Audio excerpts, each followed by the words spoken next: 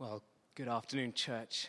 And as Emma mentioned, my name is Charlie. I'm one of the pastoral staff here as well. And let me add my welcome to hers on this glorious Good Friday afternoon. That was the first of three passages which we managed to persuade Richard E. Grant to read for us this afternoon. And clearly, Good Friday is all about Jesus. That's why we're here. But what I'd like to do as we look at these three passages is to use them really as an opportunity to look at some of the fascinating supporting characters that Luke, the historian, introduces us to as he tells the story of what happened that Easter. And the first one that I'd like us to look at is the villain of the story, not Pontius Pilate, but King Herod. King Herod as a name is up there with sort of Darth Vader and Hitler as some of the worst baddies that have ever been involved in any story. Think of the name Herod, and we immediately think of the villain in the Nativity story.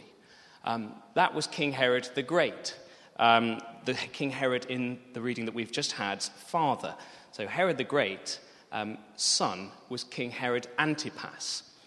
In fact, King Herod the Great had 4 sons, all named Herod. It was clearly a very popular name at the time. Although I must confess I don't know too many Herods today. A quick search of a baby naming website confirmed my suspicions that Herod isn't so popular a name as it once was. And it's not difficult to see why when you consider what these kings Herod actually did. King Herod's father, King Herod the Great, tried to kill Jesus when he was born. And now this King Herod is the recurring bad guy all the way through as you read Luke's Gospel. In chapter 3, John the Baptist rebuked King Herod for his sort of dodgy private life, and so King Herod had him imprisoned and eventually beheaded. In chapter 9, Jesus sent out the 12 disciples, and King Herod got wind of this and was nervous about this growing religious movement which he thought he'd tried to stamp out in beheading John the Baptist. In chapter 13, Jesus goes up to Jerusalem, and the Pharisees come to warn him that King Herod again wants to kill him. And Jesus insults King Herod. Go tell that fox that I'm going to carry on going until I reach my goal. So all the way through Luke's Gospel, King Herod has been just brooding in the background as the villain of the story, which is why we're meant to pick up on the significance of that verse 8.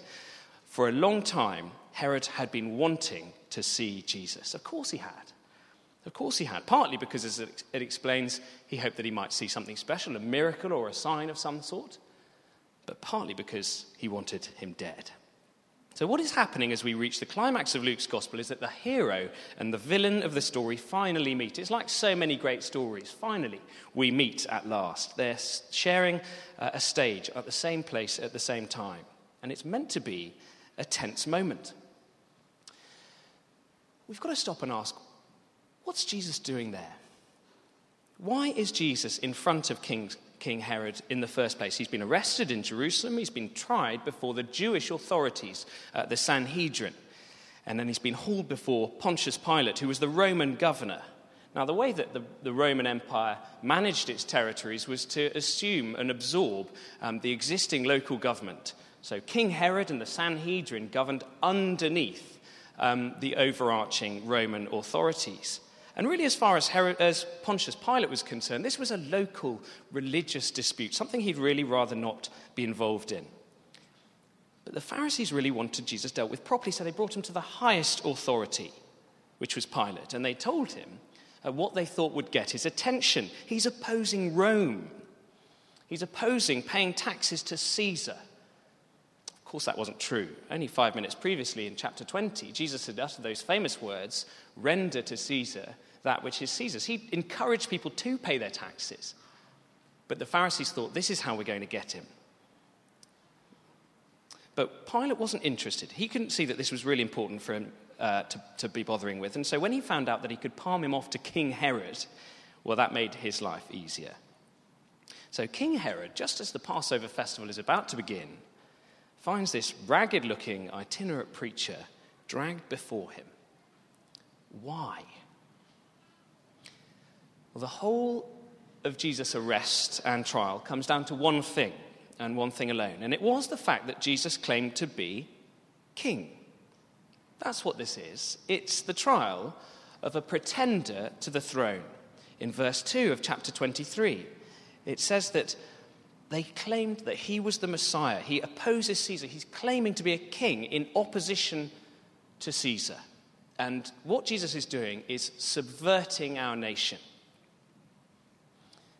And Pilate says, is that really true? Are you really some sort of king? If he was probably the worst king Pilate had ever seen. I mean, remember when Jesus' ministry is all about the kingdom all the way through. When he began his public ministry, his message was repent and believe because the kingdom is here. In fact, rewind even before that, the reason why King Herod's father, King Herod the Great, wanted him dead in the first place was because the 3 wise men came and said, where's the one who's been born king of the Jews? All about the kingdom all the way through. And so here was the announcement of a new rival kingdom. As far as Pilate can see, though, it was a pretty unimpressive-looking kingdom with a pretty unimpressive-looking king. No other king has ever been born in a barn and ridden a donkey. Normally kings have an army or influence or at least some money, and Jesus had none of those things. So Pilate says, is this really true? Are you really the king of the Jews? Well, in which case you better go and see King Herod, because he really is the king of the Jews. And that's how he got here. That's how he's standing before Herod. And Herod was pleased. This should be interesting. Perhaps he'll perform a miracle for me. And now just imagine how easy it would have been at this stage for Jesus to have got out of his predicament. If you were here on Sunday last week, Christine was making the point that Jesus wasn't so much a victim in all of this as a volunteer. But imagine if he was a victim, well, he would have tried to defend himself here. He was being falsely accused. You would have done everything within your power to try to set him straight.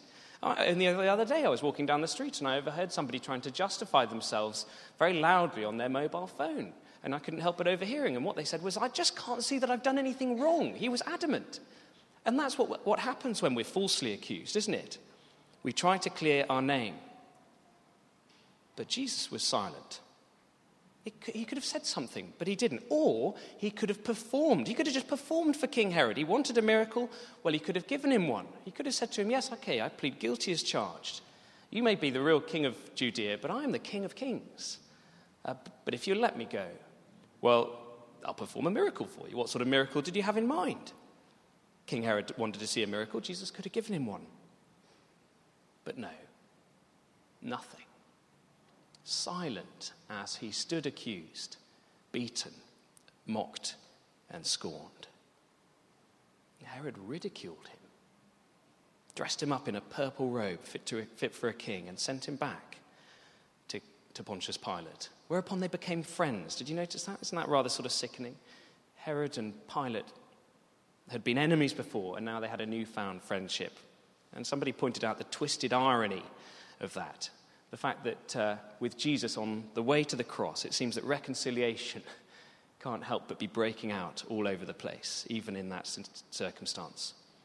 And Pilate had tried to get rid of the situation, and it had boomeranged straight back to him. So he totally caves under pressure from the crowds to give them what they want. He releases Barabbas to them, a man who is actually guilty of the things that Jesus has been charged with. I mean, Barabbas is actually guilty of stirring up the crowds and inciting people to rebellion. Pilate knows it's the wrong thing to do. And he appeals to the crowds 3 times. But verse 23, with loud shouts, they insistently demanded that Jesus be crucified, and their shouts prevailed. Just strip away whatever existing knowledge that we have of why Jesus died. I mean, if we've been around church or we've been a Christian or known anything about Christianity for any length of time, then we might have a number of different answers to the question, why did Jesus die? Well, he died for us. He died to save us from our sins. He died in our place. He died to absorb God's wrath against inhumanity and injustice in the world. Yes, yes, yes. All of those are true. But he died here not because of any of those reasons. What was he being charged with? None of that. He died because he was subverting the nation. He died because they recognized that there was being established here a different kingdom, a rival kingdom. He died because he claimed to be a king.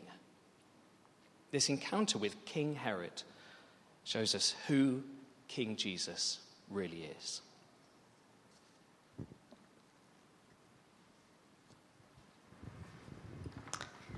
Thank you, Charlie.